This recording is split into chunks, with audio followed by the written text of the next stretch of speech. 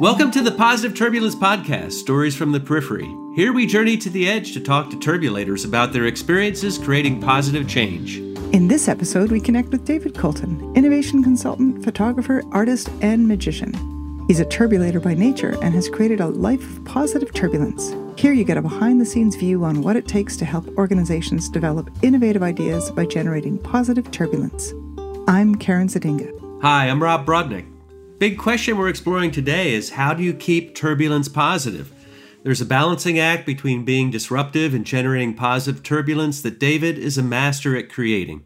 Speaking of balancing act, do you struggle with knowing your organization needs to change, but you're not sure which levers to pull first? Sierra Learning Solutions can help you with our powerful new tool for assessing your organization's capacity for transformation.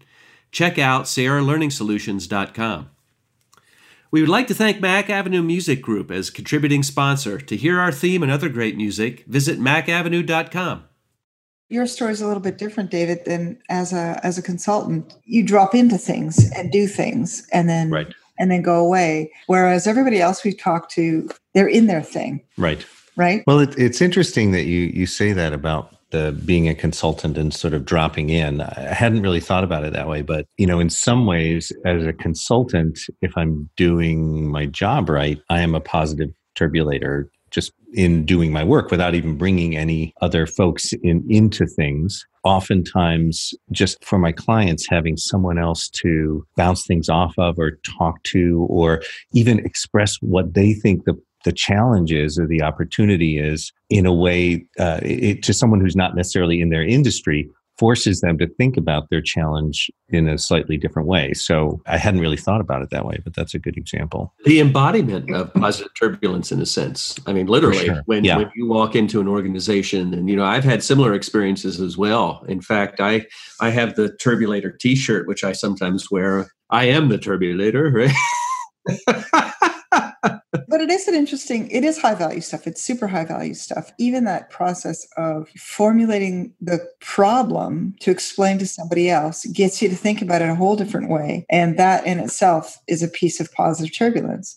But the flip side, at least from a consulting perspective, is showing the value of that and getting somebody to trust you enough to go through that whole journey. That's the other difference. And it's perhaps the hardest thing in the consulting business is to start working with someone. Most of the clients that I've worked with are repeat clients, and they have gone from organization to organization. So getting new companies that I work with it often is because someone was at another company and they can just say to the new company, you got to try this out and it'll get us to some new places and new value. It's hard to go in cold and say, hey, we're going to help you think differently about stuff and have people actually believe you, even if you can point to successes. So I think that visceral experience is important. I struggle with that often. And, my longer term assignments are still episodic because I typically come into an organization for a 6-month, year, 18-month period of time every 5 to 7 years when they're going through some sort of major reformulation of strategy or change. So I'm often selling these ideas to new people, and my core industry, education, is a conservative one. And they like, tried and true, plain vanilla kind of stuff. And the ideas of turbulence and some of these other concepts, design thinking, even innovation, which, is 3 decades old now in terms of its practice, process, and awareness, is still new in some places. I think it's fairly common, Rob. Like, I think that conservatism exists even inside startups. Once they've got the idea, they don't want it. Like, that's it. They've done the innovation and now they just want to execute. And the thing that you see it constantly is that there's no movement after that first thing gets out there. I looked at the stuff that you sent yesterday, Rob, and just wrote a couple of notes down. And what I was writing on positive turbulence in general is that so much of our behavior, both individually and as organizations, are habitual. I don't know if you remember, Rob, way back in La Jolla at AMI, I did a little talk on the book, The Power of Habit, which is... Oh, I remember powerful. It well. And you talked about flossing. I talked about flossing, yes. Yes. And text to floss. That's a great innovation. about 85% of the choices that we make during the day are habitual choices. They're not based on what we actually think or feel right now. We just default to them.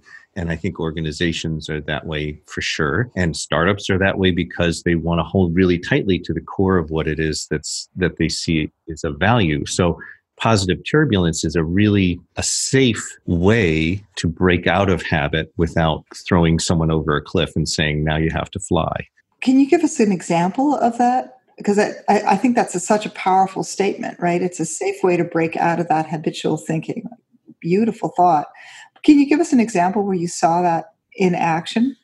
Well, I really think it's almost any time that you bring a new or different process or way of thinking to a client. So I'm working with a hotel group now, and their vision is around really providing a really comprehensive hospitality experience, both internally to the community as well as to their guests. And they are not in the habit of doing a lot of self-reflection on that. So for me, going in and working with them, it's about breaking the way that they talk with each other, even though from their founding over a couple of decades ago, that's been foundational to them. So even when treating each other really well and with respect is part of their foundation, without testing that and exploring that, they're not able to break out of their natural habits of not doing that. And, it seems to me that the whole concept of management is about repeatable results. And, managers get rewarded for being able to produce predictable results. And so it reinforces habit. But what it does is it does the opposite to novelty, creativity, innovation. And I think turbulence is a way to kind of shake things up a little bit. Absolutely. And one of the phrases or mantras that I've had in this business is that you can build feasibility into newness, but you can't build newness into feasibility. And that if you go from that standpoint of doing something that's closer in and then you try to make it more novel, that's really hard. But if you go for the novelty, then you can build in something that can actually work and get you to a new place. And positive turbulence is one way to get there. And one of the metaphors that I love about creative problem solving and positive turbulence is that, if you think about your brain as being the space of a large room, and we only focus on a tiny little Post-it note of attention in that space, creativity comes from moving that to a different part of your brain, consciously pushing that to a different part of your brain. And there are a lot of techniques to do that. For me, positive turbulence is those types of experiences that help you to push to a new part of your consciousness and get to these novel solutions.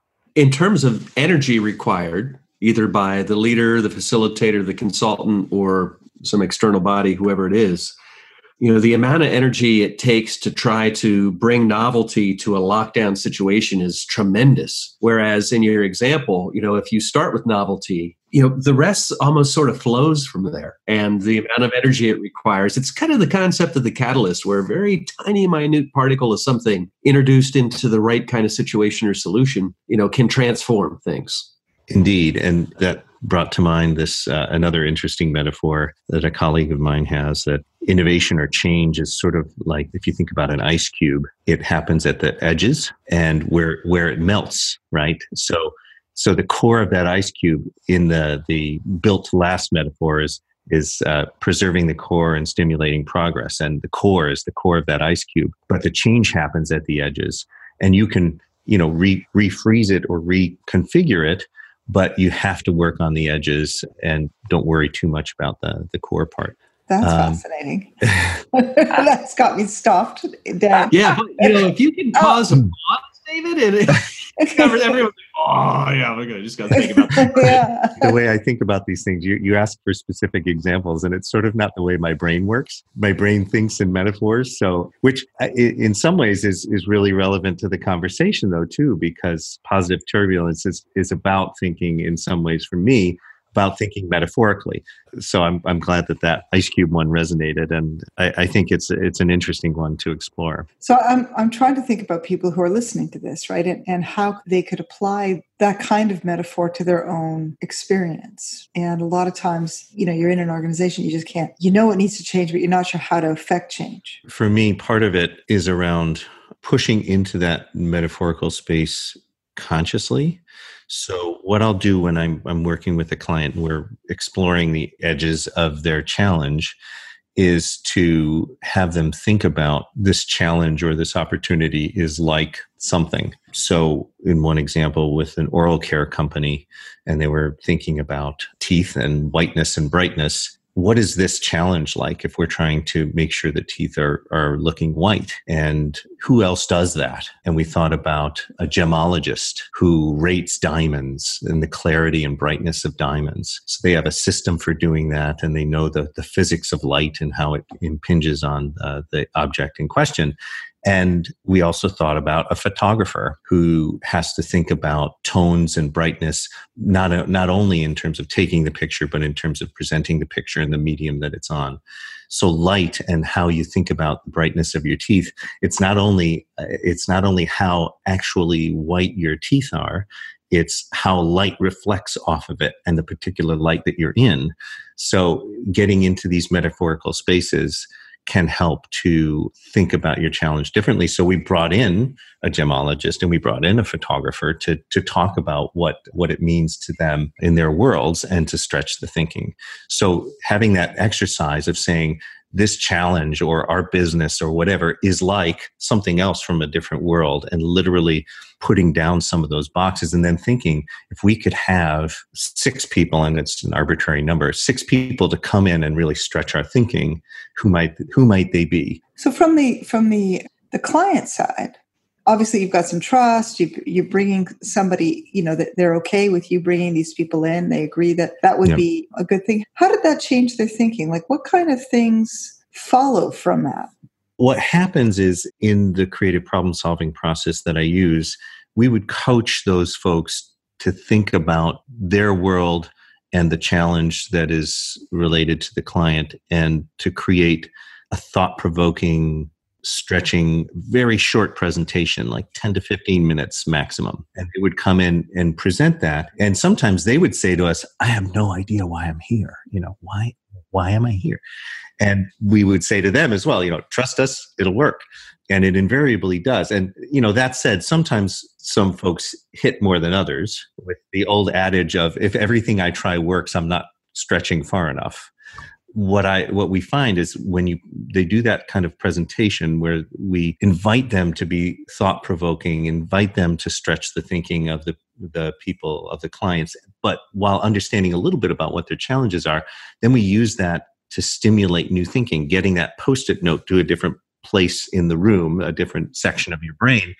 And then when you have the gemologist listening to the photographer and also ideating, you get another layer of how that all works together. So we don't invite him in and, okay, photographer guy, you're done, now you leave. He stays for the whole time. And there's this cross-fertilization of these different areas of expertise where someone from a completely different realm would connect with another expert and offer something that is of new value to the client, and the client's offering as well. So it really is an interesting dynamic. Change is not easy. From an organizational perspective, that's a huge understatement. But it can be done. You just need to know where to begin by understanding what parts of your organization are ready for change and what parts are holding you back. Sierra Learning Solutions has the tool to help you do just that. Check out sierralearningsolutions.com to learn more. Well, I guess for me, it's about having a portfolio of stretchiness. So that's great. Yes, all these technical terms. So when we would think about who to bring in to help stretch our thinking, sometimes what we'll do is we'll say maybe we have 4 to 6 seats that we want to fill and we'll think, depending upon the client, if they've worked with us before, they may really want to go pretty stretchy. But if they haven't worked with us, we'd say, let's fill 2 of those seats with experts in your industry so they can feel comfortable about that. And then we'll have sort of almost think about it in a very curated way of, mid-range stretch. Some people who are not in your industry, but yeah, I see that connection. And then 1 or 2 really out there, literally, I'm not sure why this person is here kind of stretchiness, which relies on a lot more trust with the client. And sometimes that would only happen with someone who we have more experience with. I totally get the use of metaphor and the ability, the freedom that it gives an organization to work in this metaphorical space and to stretch, and the value of turbulating in the metaphorical space. But talk a little bit about how you bring it back. And so it's, it's that implementation of these ideas, or the translation of the world of possibility created through turbulence back to the practical situation that the organization deals with. I have a story here. It's an ancient story, so I think I probably can tell it. It actually predates me, but it's a really great example. So positive turbulence can happen in lots of different forms, and we can talk some more about that too, not only in the form of people or experts, but in terms of environments that you're working in or ideating in terms of all of the senses, using all of the senses to stretch your thinking. And one time long ago, working with a food service company, the company that I work with did an exercise. They were trying to work on non-dairy whip toppings for food service. So in the past, in food services, you get if you were making whipped cream, you get a big giant can. And someone would have to open it, and the edges of the can were really sharp, and someone would have to mix it up, and then you'd put it into a pastry bag and put it on whatever you're putting it on, then throw it away. It's messy. So they were trying to invent new ways of doing that. So an exercise in the creative problem-solving process was to think of a favorite movie scene. So not that has anything to do with food service. Actually, this example did, but it was any favorite movie scene. Pick a favorite movie scene. Someone picked the scene from Animal House when John Belushi is walking down the cafeteria line, and he puts this big thing of mashed potatoes on his plate, and he sits down with all the preppy folks, and he shoves his mouth full of the mashed potatoes and spits it out, pushes out his cheeks, spits it out.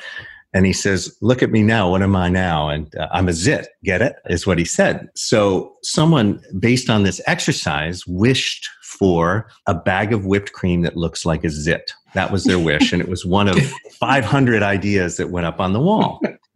Just to pause, your question was about how do you bring it back, right? How do you bring it back? All right. So now here we go, bringing it back. Are we out there? Can we just agree that we're out there? Okay, we're out there, a bag of whipped cream that looks like a zit. So again, with creative problem-solving processes, there are lots of ways to turn that corner. We use a lot of voting techniques, and when we ask people to vote on ideas, we ask them to vote on ideas that make a lot of sense, that they think are really strong. And then we ask them to vote on ideas that are what we call new and intriguing. So I don't know if that would work. I don't even know if the laws of physics allow it. But if we could do something like that, that would be awesome. So we separate those votes so that you're going to get some closer in ideas that are very strong. And then you're going to get some that are on that periphery where you're starting to turn the corner. If you think about that bag of whipped cream that looks like a zit, nobody's going to vote for that. So we ask the clients then to look at all the votes and decide what to work on, what they want to work on and flesh out more. And when we ask them to do that, we say, look at the votes, but also trust your gut. So one way to turn that corner, and in this business environment that we're in today, a lot of it is about, you have to have the numbers to back it up. You have to know the ROI right when you're ideating around it. Literally, I've had clients say that. Okay, I like that idea. What's the ROI? You just can't say when you're talking about something that's new. There's no frame of reference. So you have to go with your gut in some way. So we work with clients to really force that. That's not where they're going to go. Habitually, as business leaders, that's probably not where they're going to go. Some people would, many don't. So this person chose the bag of whipped cream that looks like a zit idea, and everybody was aghast. Why did you choose that? Among many, he chose many. There were maybe 20 or so things that he chose, and that was one of them. And so we asked him, and he was asked, why did you choose that one? And he said, I don't know. There's something about the shape of a zit. It's like nature's perfect dispenser. So it's got stuff in it, right? It's got whatever. And it dispenses, gets stuff out of it, and then it vanishes. Yeah. And one of our problems is we've got this can with the sharp edges, and we've got these bags that we have to wash, and they're hard to use, and you got to train people to put stuff in it. And so now what came out of that, of saying, okay, well, that's why I like it. That's interesting. At least there's something I can work with there. Obviously, we'll get rid of the gross parts, but there's something I can work with. And what came out is something that's now very ubiquitous. It's called On Top, and it's a pre-mixed non-dairy whip topping that comes in a plastic bag, and there's a nozzle in it, and you snip off the end. So you don't have to train anybody really to mix it. You snip off the end, the nozzle drops down, and you dispense it, and then you throw the little bag away. And it not only was that, it became a platform where they would put a membrane down, and you could do swirls, you could do savory things like pâtés. So it became a platform. And the last we checked, it was something like $400 million a year that came out of a bag of whipped cream that looks like a zit. So to loop back to your question about, so how do you turn the corner? Part of it is about consciously choosing a portfolio of ideas when you're ideating, some that are closer in that you can play with, you know what they mean, and some that are farther out. And again, using that filling the boxes or filling the seats example, we'll put a grid up and say, we have time to work on X number of ideas, 16, 20 different ideas, and making sure that it goes from close in to far out and that you're filling all of those boxes. So making those decisions, filling the boxes in a portfolio kind of way, looking for the principles and taking ideas apart, not thinking of them as one thing, but thinking of them as many faceted. And with any idea, there's something that is valuable about it. You just have to find what that is. You can throw away the rest, but you stay with that core and trust your gut. The thing that I keep thinking about here is the amount of courage, in a way, that it takes to hold that space, right? To stay with the thing that we're going to allow ourselves to get very wide, and we're going to allow ourselves to look as far as we're going to look. We're going to accept the crazy ideas, the thing that works like a zit. We're gonna get over our disgust around the zit part of it, and we're gonna think, because I've been in workshops that didn't have that kind of courage, and there's pressure, like there's crazy hella pressure to acquiesce to whatever the client wants, right, and to not make the client uncomfortable. They're paying you money.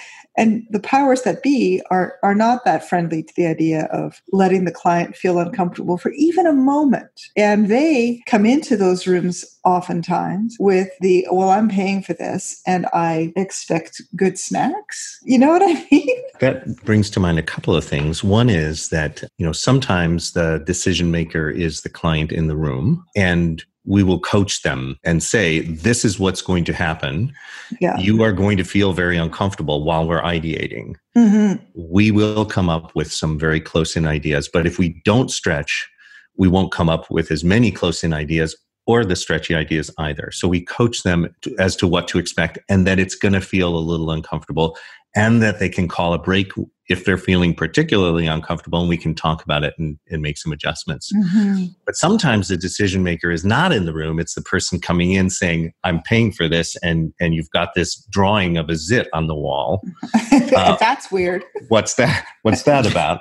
So wherever possible, it's really important to connect with the decision maker. So the client in the room is the person that you work with thoroughly throughout the project, but the person who's the decision maker, who's paying for it, wherever possible, you want to engage them before and after. Mm-hmm. and before to say, hey, we're going to stretch and here's why. And after to say, here are the ideas. And as you react to them, just like with the ZIT idea, what do you like about it? Well, I like that it vanishes at the end, and separating out the components of it, coaching that Uber client to react to the ideas in that way, in an open-minded way, and reminding them if they're not, that they're not. Right. And so that's a really important thing as well. That. Yeah. Yeah. And sometimes, like you said, if that Uber client comes into the session and is ideating, depending upon the person, it can really be have a negative effect on the workshop because everyone wants to please that person. Yeah. Whether that person's there or not, or whether it's just the client in the room who's there, we also coach them to model what they're looking for. Yeah. So we literally say, I want you in the first hour to offer up an idea that is absurd. And that helps the room to feel that permission. Whether the client in the room would be open to anybody else's absurd ideas or not, it just opens up everyone to feel that they can offer and be okay. Do so. Yeah. Yeah, I think there's some really amazing insight here, Dave. Right. You just start doing crazy things. But that doesn't necessarily create positive turbulence. And right. I think there's some real wisdom in how do you keep turbulence positive? And part of it is kind of prepping the system. Right. Prepping the organization to understand you're going to experience things that are not like you normally experience. And that doesn't mean it's bad. It just means it's different. Right. And the wisdom is take what's good about those differences you experience then and build on them in some kind of way that it creates a positive outcome. I really appreciate the story. And any other tips or tricks that you have up your sleeve in regard to keeping the turbulence positive? Because I know you're good at disrupting, but you're also really good at getting good outcomes. I draw upon the great philosophers 38 Special. Yeah. And their song, Hold On Loosely, But Don't Let Go. And I think there is something there, though. I mean, you use this term, Rob, that I love about holding the space. And there's something about getting to a spot where everyone understands, and this is actually an interesting point, that everyone is serving the task or the challenge at hand, and everyone's coming from their own perspective on it. But if you can get the client to the point, if it's something that's really important to them, of saying, we are all serving this task, that is a way to be able to step back and have that holding the space around what is going to serve us in delivering on this task the best. So that's a perspective that we sometimes explicitly say and sometimes just implicitly bring into the conversation. So there's freedom without chaos. Yes. I mean, complete loss. But there's the freedom to run and to take ideas and to play with turbulence in a sense and explore, is this positive or negative? I'm not really sure yet. Let's set the things that seem the most negative aside right now. And there's some glimmer of hope in some of these ideas, even though I can't quite believe it yet. I trust the process a little bit. Well, also remember that Hall of Fame baseball players miss 7 times out of 10, right? So that's part of the mindset that you have to have, is that if you're hitting everyone, you're not stretching far enough. You're not getting to the newness, and trying to make that understood that you're working together. You're always trying to tumble forward in whatever you're working on. So, David, I consider you an expert turbulator. And again, whether you've cultivated and curated your life to get to that point or it happened accidentally, I don't know. But I'd like you to think about that for a second. So, take yourself back 10, 20 years. And were there experiences that sort of led you to this pathway to be able to have turbulence at your command? And if so, did you arrive there through some sort of intentionality, or was this just all randomness of the universe? Well, that's a big question, and I don't know if I... Take it in small parts. I don't know if I quite live up to that characterization, but no, I think from early on, I started practicing magic when I was 8 years old and started performing when I was 12. And my high school job, actually the only job I ever was fired from, was a job at Burger King. The quote was, David, I don't think you're cut out for fast food, was what they told me. I had to agree with them. So basically, almost every other job that I've had in my entire life has been an unusual job. So I blame it all on Burger King, actually. But so in high school, then after that, I was working as a magician in restaurants and doing shows and things like that. So I always had this little kind of, let's try to do things a little bit differently perspective on things. And then when I graduated from college, I was in a job that was not that. I was in a cubicle in New York, making $19,000 a year in public relations, and it really wasn't floating my boat. So I did take a leap to leave the States and move to Japan. And I didn't have a job. I didn't speak the language. I knew a couple of people who were there, but they weren't really close friends or anything. So I think the biggest engine of thinking differently was that leap to go to Japan. And that really helped me. It was fascinating. I mean, I planned to go for 1 year and stayed for 8. Before that time, I never had really spoken another language. I had taken French in high school, but never really spoke it. But I found that being in Japan and learning the language, but living in Kyoto and not having to speak the language, you could speak English and get by, but being immersed in a new language was like a constant state of turbulence. And almost, if you're in conversations and your level is here and someone's speaking to you at a higher level of understanding, you have to make guesses and you have to make leaps to try and understand what the heck is going on in your world. For me, part of that experience was becoming comfortable with being uncomfortable. And Japan is a great metaphor for that turbulence that is positive because it's such a positive culture. It's a very safe culture and people support each other there and it's about the whole. So in some ways, it really led to that experience for me, I think. The reason I asked the question is for our newbie turbulators that are listening to the podcast and interested in trying out some of these ideas and curious about, how they can take their own steps in personal development. And so I heard you say things about tolerance of being uncomfortable, willingness to put yourself in situations that are not used to what you're accustomed to, but yet still being in a relatively safe environment. So we're not running out in the highway and dodging cars to see how it feels, right? I mean, there's something that has to be relatively safe about it that gives you the opportunity to stretch and play a little bit. Any other thoughts from your experiences that might be useful? I do think that sense, as I was thinking about some of the questions that you were posing, that sense of not being under tremendous pressure, which is really a paradox these days, I think, because there's so much pressure all around us. But even as I was in Japan and doing magic shows in Japan and traveling all over doing magic shows and eventually in Japanese, there were a lot of performers, but I was able to explore in a low pressure environment. Like there was such demand for people with brown hair and blue eyes who could do anything. Right. Yeah. I didn't have to be good. And, at first, because it was a different kind of performance at first, I wasn't very good, but I had the opportunity to get better. And I think persistence is another quality of just continuing going after something, even in the face of immediate failures. Mm-hmm. If it's something that you're passionate about, again, with that idea of Hall of Fame baseball players missing 7 times out of 10. So I think that's important. And I think in that experience in Japan, there was a kind of trust in the goodness of humanity. People lit up when you showed passion for anything. And I've found that generally in life, but it really helped me in Japan to find my tribe there. But I think that expressing your passion draws like-minded people to you and opens opportunities. Mm-hmm.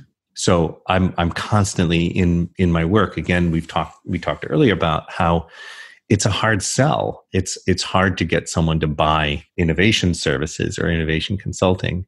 So I'm constantly planting seeds in any way I can and expressing what I think is new or interesting or what I'm passionate about or something that has been successful and just planting them out there anywhere I can. And you just never know when they will come back. And that's about patience and persistence as well. I'd like to stick with this concept of the journey a little bit and ask, Japan was 20 plus years ago, perhaps, and it's maybe how you started to develop as a innovator and turbulator. What do you do now in terms of developing yourself for the next 20 years of your career, or your ability to take this even further? What are some of the things that you're engaged in or planning for the next year or two that might add to how you develop now that you've reached a certain level of expertise to take that even further?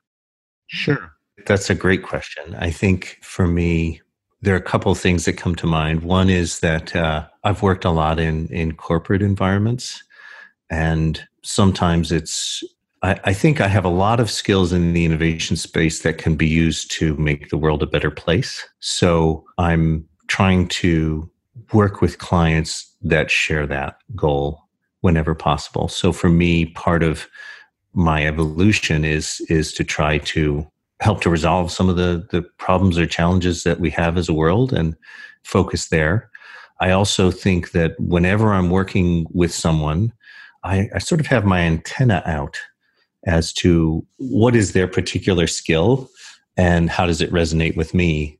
So part of my journey, I think, is shifting a little bit more to the people part of innovation, because it really stops and starts there. One of my biggest frustrations over the years is doing good work and having it even be acknowledged as good work, but nothing happening with it. And that's not because it's not good ideas. It's not because they can't be executed, but often it's because of corporate will, organizational challenges. And so to me, that's part of the new frontier for me, is working on the people part of innovation. Do you have a particular cause or focus or thought around that? Like, for instance, I was just reading the other day how Patagonia is going to donate their $10 million tax break to environmental organizations, right? And they've changed their mission to fight climate change, like now, right? That's their thing right now. Do you have a thing? Lots of things. Climate change is one that is really important to me. I've not really done work in that space, although sustainability has been part of a lot of projects that I've been involved with. I think that's an area where I could certainly be digging deeper and would be very excited about. I've found myself doing a fair amount of work in the food insecurity space. And I love doing that work because there's so much that needs to be done. And, one of the most exciting bits is working with and Feeding America. And if you think about the scale of and how much fresh produce they have, and what if the produce that they have that they're not going to sell but is still good could be put into the hands of people that need it? How powerful could that be, right? So that's what's really exciting for me, is that kind of stuff. Cool. Yeah, that's beautiful. Thank you so much for your time really today, David. Thank you. It's been absolutely lovely sharing this conversation and learning more about how you like to work. It's so interesting, that the commonalities and then the differences and then the joy of it. For sure. I mean, one of the beauties of any endeavor that I learned about in Japan is the idea of different paths up the same mountain. And so as you talk with all these different turbulators, each one is taking a different path up the same mountain. And so there will be some of those similarities, and there will be some differences, and some things that are wildly different. But everyone's looking at that. And one of the beauties of doing a podcast like this is you get to see the whole mountain. Thank you to AMI, who have nurtured us in developing this podcast, is the source of so many of our guests, and of course the founder, Stan Griskevich, is also the author of the original book and, dare I say, the Yoda of positive turbulence. AMI is a pioneering nonprofit organization comprised of committed individuals who foster and leverage creativity and innovation in organizations and society. AMI identifies leading-edge innovation, shares experiences, sponsors research, and recognizes innovation in creative processes. Find out more at aminnovation.org. And a big thank you to Mac Avenue Music Group, our contributing sponsor, for providing our podcast soundtrack, Late Night Sunrise. If you want to find out more about your hosts, Positive Turbulence, our guests, or check out our very cool and very diverse reading list, head over to positiveturbulence.com. Until next time, keep the turbulence positive.